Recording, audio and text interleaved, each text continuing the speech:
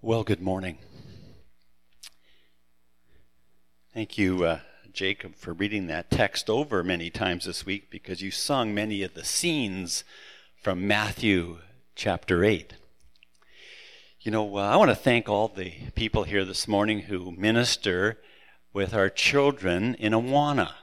They had their wrap-up event this week, and I got to come in, and I always get to judge the cars. Parents suggesting they slip me a 5 or something, to judge their kid's car. A couple of people talked about it, but they never did it. So anyways, it's really fun to just see children at Awana. And this week has been a wonderful week of just watching the body of Christ be the body of Christ. So many things happen behind the scenes that are so beautiful. On Saturday morning, the Mexico team left, and they circled and they prayed before they went. And one young man boldly stood up and prayed. And wow, last time I saw that kid, he was like this tall. And now he's this tall. And he's praying boldly in the presence of adults. That was so encouraging for me to watch. Well, friends, we want to look at God's Word this morning, Matthew's Gospel. And there's 6 scenes in there, or 6 stories that reveal so much about Jesus himself. And so we want to look at those one at a time this morning. But I thought before we did, I'd like to show you some pictures that will help us, I think, visualize the text before us this morning. Now, this is the Sea of Galilee. They call it the sea, but really it's a lake. This is in Israel, of course. The Ottos had the privilege of being there this last couple of weeks, and they just had a terrific time. And anyways, in this map here, you can see there's a couple cities up there in the left-hand corner in the north, Capernaum and Gennesaret. Somewhere between there, picture a mountain where Jesus was standing, teaching that large, large crowd. This is where scene 1 takes place in today's passage. Scene 2 and scene 3 and scene 4 take place in a little town called Capernaum. And we're going to really get into that town today. Boy, I would have loved to have been back there when these events were taking place. Anyway, scene 5 takes place on the lake, somewhere on the lake. And this lake, by the way, is 636 feet below sea level, which is really interesting. And the river that leads away from it is the Jordan River, which runs into the Dead Sea, which is 1,100 feet below sea level. And of course, it goes nowhere from there.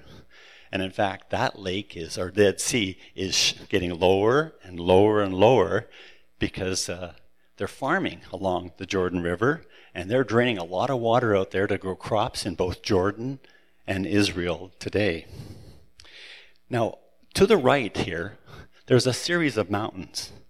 And in the spring and the fall, east winds come, and they come over the mountains. They're about 2,600 feet, and it creates a downdraft that comes upon the lake, which in turn causes, up to 7-foot waves on a relatively small lake. And as we'll see today, that'll be a factor in scene number 5. The next slide here is a picture of a synagogue. And now we're back in the little city of Capernaum. And this synagogue, these are so beautiful. These are like 2,000 or more years old. This one was actually built, Luke's gospel says, by the centurion. Yes, by the Roman centurion. And Luke's gospel tells us that. He obviously loved the Jewish nation. And then the next slide here is the pictures of the ruins of Peter and Andrew's house. Now, over the years, there's been churches built on this. But archaeologists really feel that the underneath ruins that you're looking at were actually the foundations of Peter and Andrew's house, which is just a hop, skip, and a jump from that synagogue we looked at. So with that as an introduction, let me ask you to open your hearts today as I read God's Word. Scene number 1. When Jesus came down from the mountainside, large crowds followed him.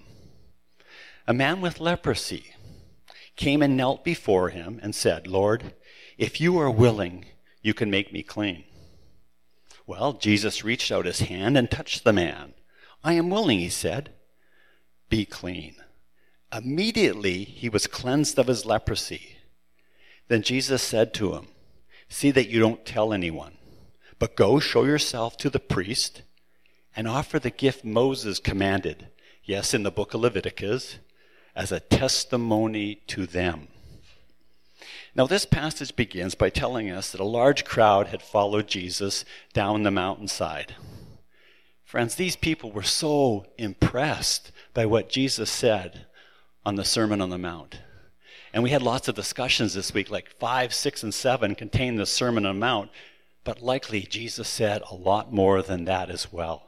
But that's what we have. We have a great sermon there, chapters 5, chapter 6, chapter 7, and people were so amazed at what Jesus said because he taught in a way that was so different from other teachers at that time. He gave people a really great understanding of the Old Testament laws and values. And now, in chapter 8, the people are going to be amazed again, but not so much by what Jesus is going to say, but by what Jesus is in fact going to do. So let's take a closer look. Verse 2. Yes, a man with leprosy kneels before Jesus and says to him, if you are willing, you can make me clean. Friends, we need to understand a little bit about this man. Our NIV says he had leprosy. It could mean some other form of skin disease as well. And friends, according to the Old Testament, these people were forced to live outside their communities. They were only very lonely people. Furthermore, they were required to tear their clothes and cover their faces. And in addition, when they moved about the community, if they did at all, they were to say the words, unclean, unclean, unclean. Could you imagine having to walk around saying that about yourself? Unclean, unclean. To say the very least, these people with skin diseases lived a horrible existence. But that didn't keep Jesus from reaching out and touching him and saying, yes, I am willing, be clean. And yes, the man was miraculously healed. For Jesus has authority over all forms of illness and disease. And friends, if you go on to read the rest of the Gospels, you see this theme over and over again. Jesus has authority over illness and disease.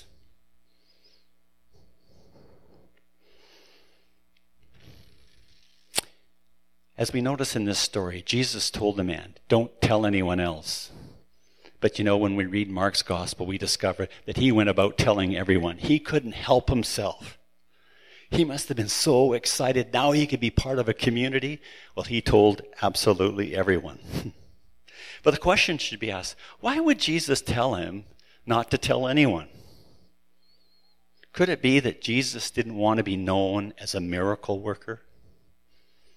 He didn't want people to force him forward and say, now go use this power in Jerusalem and overthrow the leaders there. Restore the kingdom to us. You see, Jesus didn't come to do that. His messiahship was going to look very much different. Very early on in Matthew's gospel, which we should understand, by the way, as a discipleship manual, it is very clearly stated that Jesus came to save us from our sins. And then a little later on in Matthew's gospel, we read these verses, 20-28. Just as the Son of Man did not come to be served, but to serve and to give his life as a ransom for many. That was Christ's ultimate mission. And he finished that work, friends, near the end of his ministry on a Roman cross. Jesus, however, did tell the man, you can tell someone, I want you to go and see a priest, and yes, offer up a sacrifice as described in the book of Leviticus.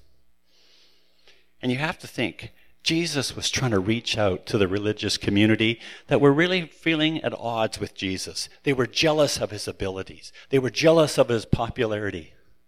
But Jesus wanted the priests to realize and wrestle with the fact that Jesus had a healing ministry. And that was talked about in the Old Testament. This is what people should be looking for in the Messiah. That is something that he would also do. Friends, in this story, we are being taught, yes, that Jesus has authority over disease, but as well, by example, I believe Jesus is also teaching us to look out for the marginalized people of our world. Brothers and sisters, I think if I asked you, each and every one of you this morning, you'd be able to tell me of someone who is marginalized that you know. They're not invited to the gatherings. Not too many people seek them out to talk to them or have coffee with them. We all know those type of people. And to this day, I still remember my grade 1 class and a little girl by the name of Joan who sat to my right, 3 rows over, who was one of those marginalized little girls. And I think I remember some people making fun of her. And that bothers me to this day. Not because I teased her or said anything, but I was big enough in that day in grade 1 to just go over and say, don't do that. You can't treat Joan that way. If I could have a few moments in life, I'd like to have that one over. Friends, but the reality is that we all know someone that we can reach out to. And I think by example, Jesus is showing us to reach out to the marginalized. Or in the words of the Apostle Paul himself, be willing to associate with people of low position. Scene number 2. When Jesus had entered Capernaum, a centurion came to him asking for help. Lord, he said, my servant lies at home paralyzed, suffering terribly. Jesus said to him, shall I come and heal him? The centurion replied, Lord, I do not deserve to have you come under my roof. But just say the word, and my servant will be healed. For I myself am a man under authority, with soldiers under me. I tell this one, go, and he goes, and that one, come, and he comes. I say to my servant, do this, and he does it. When Jesus heard this, he was amazed and said to those following him, truly, I tell you, I have not found anyone in Israel with such great faith. I say to you that many will come from the east and the west and will take their places at the feast with Abraham, Isaac, and Jacob in the kingdom of heaven. But the subjects of the kingdom will be thrown outside into darkness where there will be weeping and gnashing of teeth. Then Jesus said to the centurion, just go, let it be done just as you believed it would. And his servant was healed at that very moment.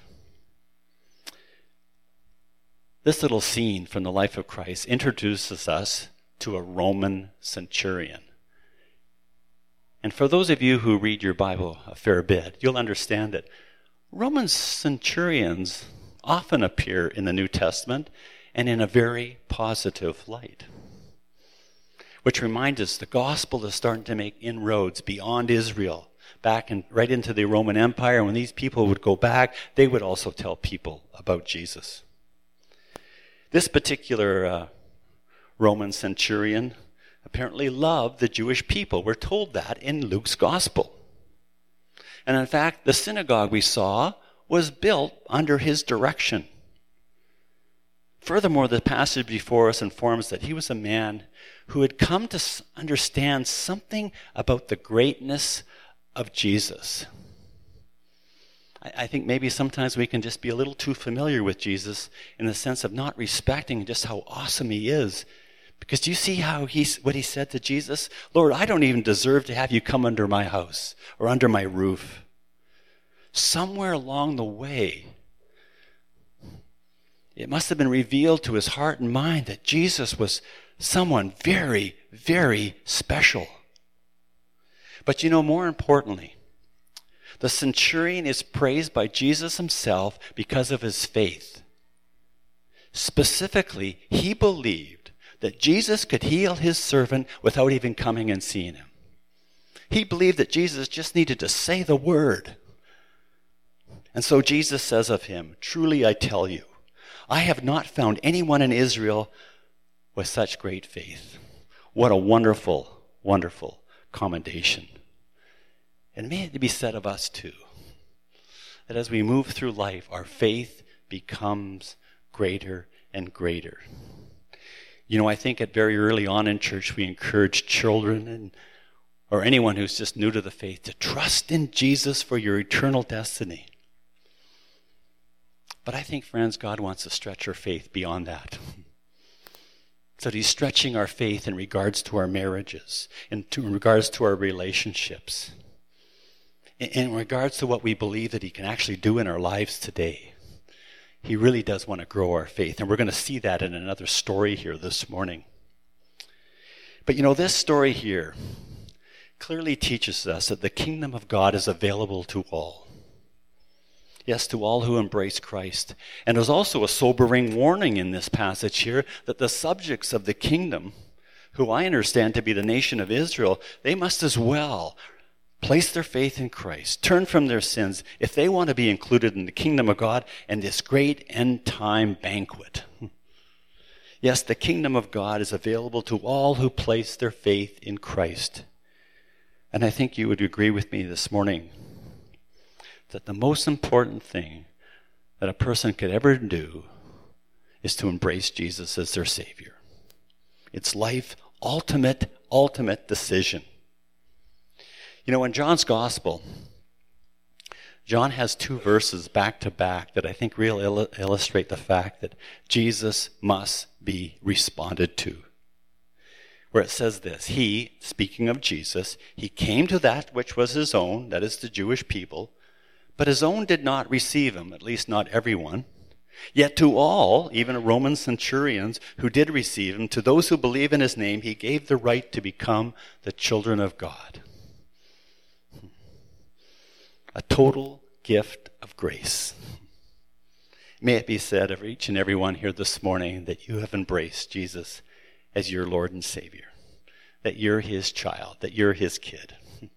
Ever notice how Nathan Basford, our missionary to Pakistan, speaks of himself? He usually signs his letters, his kid.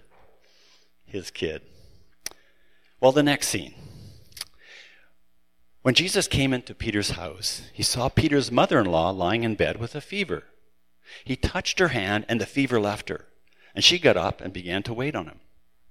And then I love this verse. When evening came, many who were demon-possessed were brought to him, and he drove out the spirits with a word, and he healed all the sick. This was to fulfill what he's spoken through the prophet Isaiah, who wrote in, 700 years previous?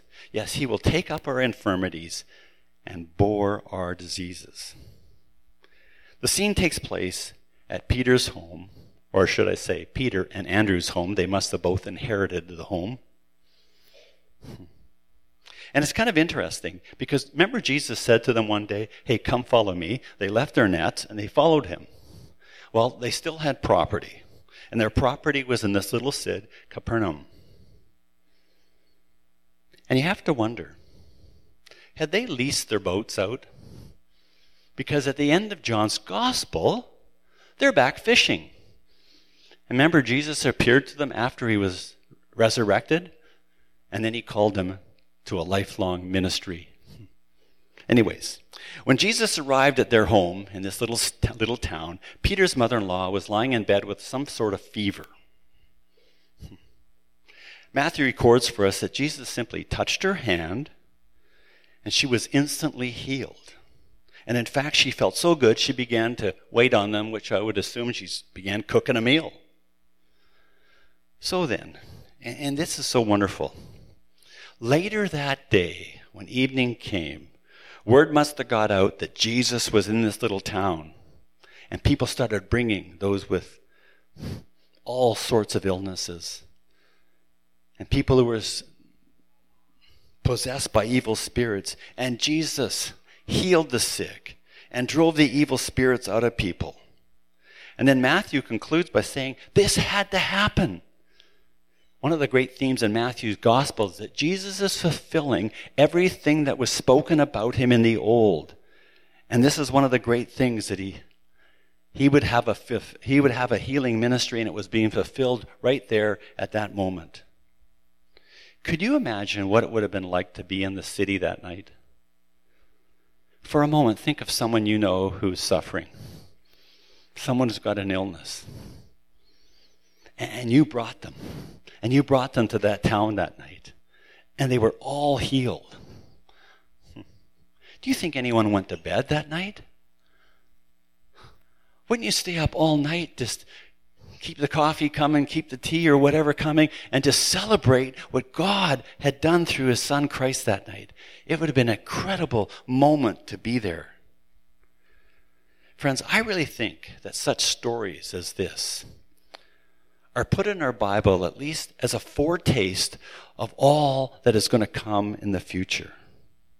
Because as we read our New Testaments, it becomes very clear that if you have embraced Christ, you're in for a resurrection body. One that functions perfectly all the time. The words that Paul uses to describe our new bodies are glorious, powerful, and imperishable. Furthermore, we're promised this body in a whole new place, where there is no more death, or mourning, or any pain, no more tears. For the old order of things is going to be put away. And friends, that's really what Christian hope is all about. And we're to live with that hope right now, knowing that everything else is really quite temporary around us. The best is yet to come. But I want to say this, and I want to say it cautiously, because I know something about asking for things that I don't get. In the meantime, let's ask God to do great things. Great things in our midst, in the name of Jesus Christ, the one who has authority over disease and illness. Scene number 4. When Jesus saw the crowd around him, he gave orders to cross the other side of the lake. Then a teacher of the law came to him and said, "Teacher, I will follow you wherever you go." And Jesus replied, "Well, foxes have dens and birds have nests. Yes, they have home. But the Son of Man has no place to lay his head." And then another disciple came to him and says, "Lord, let me first go and bury my father." And then Jesus says to him, and it seems a little harsh, doesn't it? "Follow me and let the dead bury their own dead." Despite having a large crowd around him, you think, well, there's people here. Let's just stay here and keep doing ministry in this little town. But as we read other Gospels, it becomes very clear that Jesus wanted to make sure that he got through the entire region because he feels everyone should have an invitation to be part of the kingdom of God. No one should be excluded. But before he had a chance to get in the boat, a teacher of the law, yes, a religious person, came to him and says, "Jesus, I will follow you wherever you go." And you have to wonder, was this teacher on that mountain when Jesus gave that great sermon? And this guy realized, now here's a teacher I'd like to sign up under. And we know that people did that in those days, because you remember the Apostle Paul? He chose this great and famous teacher by the name of Gamaliel.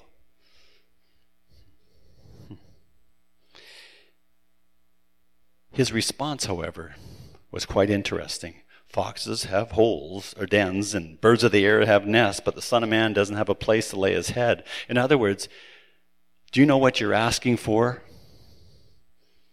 You may have enjoyed that last sermon, but I don't have an address. I'm an itinerant preacher, Jesus was saying to him. I don't know where I'm going to be even sleeping tonight. There will be a real cost if you're going to follow me. And then in the next verse, another disciple says to Jesus, "Lord, let me first bury my father, and then I'm going to follow you," right?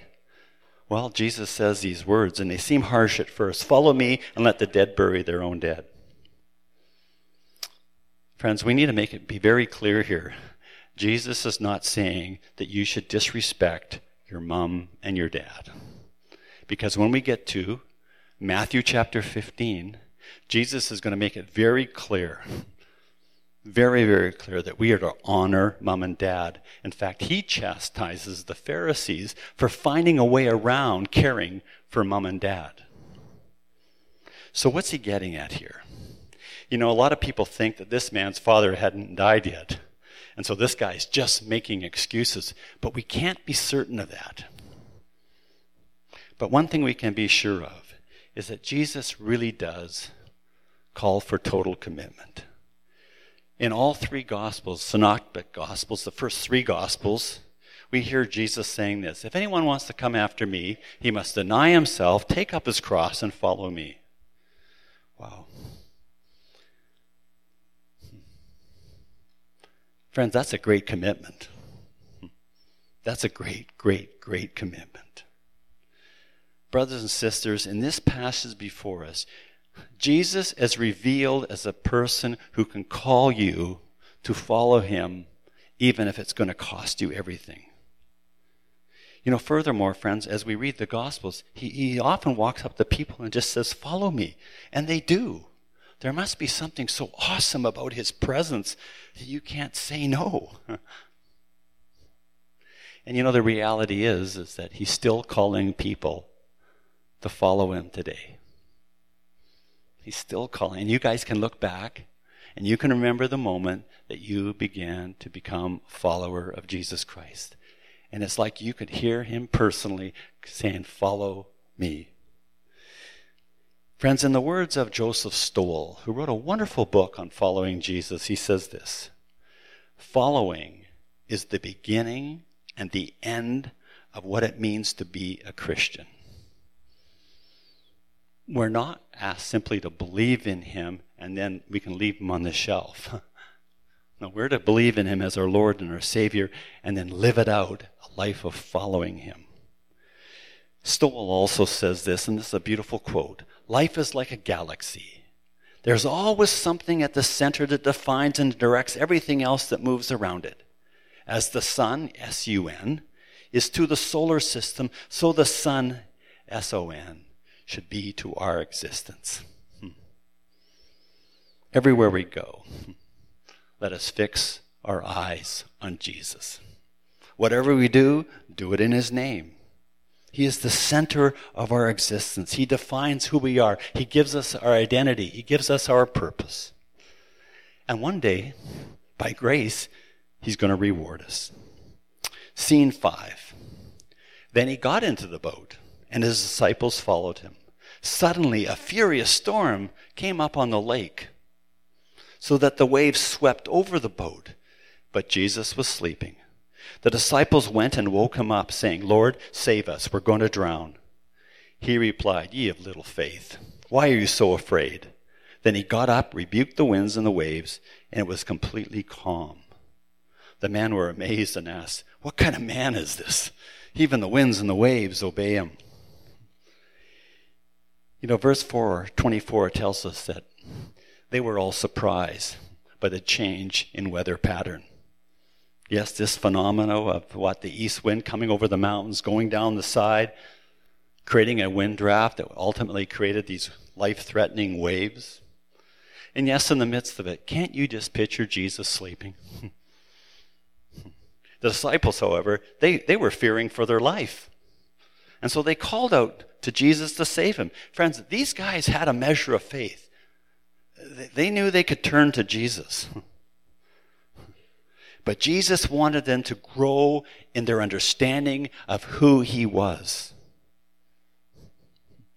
So he rebuked them. O you of little faith. I think he wanted to say to them, as he said to the centurion, O you of great faith. But not that day. And then he rebuked the wind and the waves. And based on Mark's gospel, we even know what he said. He said, quiet, be still. And immediately everything becomes calm. Now, in response to all this, the disciples asked a really, really good question. And the question is simply, what kind of man is this? Even the winds and the waves obey him. And friends, because we have the Word of God now, we have a New Testament, we know what the answer to that question is. Jesus is no mere man. He is Emmanuel, as we've learned about in beginning chapters of Matthew. He is Emmanuel, which means God with us, God in the flesh. He therefore does what God does. In the Old Testament, God was known as the master of the storms, master of the waves, and so is Jesus. Yes, Jesus is far greater than the disciples thought him to be. In response to this passage, a fellow by the name of guy by the name of Michael Wilkins says this, and this was a real challenge to me. Friends, we can never know Jesus well enough. We need to keep pursuing knowledge of him. And here's what he says. And he is far more than what we have often understood as well. It is a challenge for all of us to look clearly at Jesus as the divine human Messiah, to allow him to amaze us, and even beyond amazement to move us to follow him as his true disciple. And now the final scene.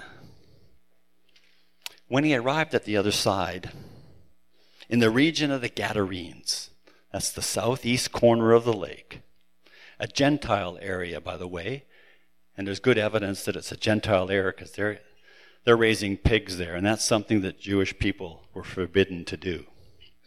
Anyways, when they were in that region, 2 demon-possessed men coming from the tombs met him.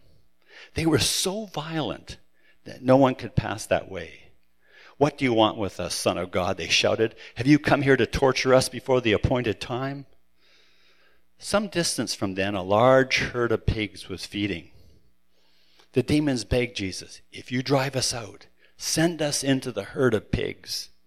He said to them, go. So they came out and went into the pigs, and the whole herd rushed down the steep bank into the lake and died in the water.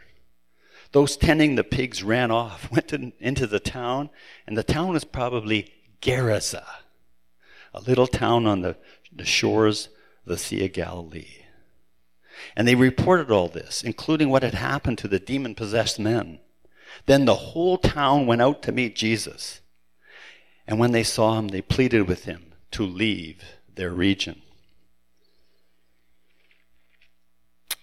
This passage tells us of a confrontation Jesus and his disciples had with 2 demon-possessed men. Yes, in the region of the Gadarenes. The demons living within these tormented men knew that Jesus was the Son of God. And isn't it interesting in our Bibles that those with demon possession recognize Jesus when he's near? I think they have a healthy, they don't have enough respect for Jesus, but they know who he is. And they also knew that one day they were going to be judged. So they asked Jesus, have you come here to torment us before, basically Judgment Day? And Jesus never answered their question. But he did grant them their request that if he was going to drive them out of these men, that he would send them into the herd of pigs that was nearby. And Mark's gospel tells us it was a herd of 2,000 pigs. So that is exactly what Jesus did. He sent the demons into the pigs, which resulted in the pigs running down to the waterside and drowning. When those attending the pigs told the local townspeople what had happened, they all asked Jesus, would you leave this region? Now think about the details here.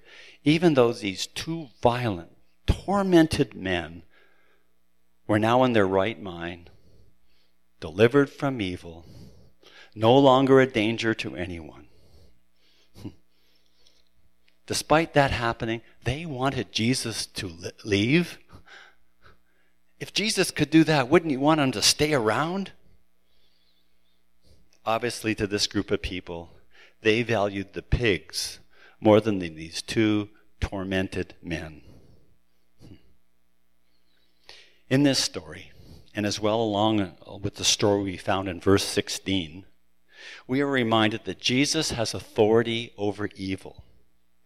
And I would also suggest to you that this story is also a foretaste of what is coming down in the future when Jesus returns. Because what the New Testament makes abundantly clear in many places is that Jesus will bring evil to end once and for all. And shouldn't that encourage each and every one of us this morning? I know there's so much good going on around us, but isn't there far too much evil? I think the events of this week, once again, just so discouraged us. Evil is such an awful, awful thing. But one day, Jesus will bring it to an end. But by way of application today, May I suggest that we all ask Jesus to deliver us?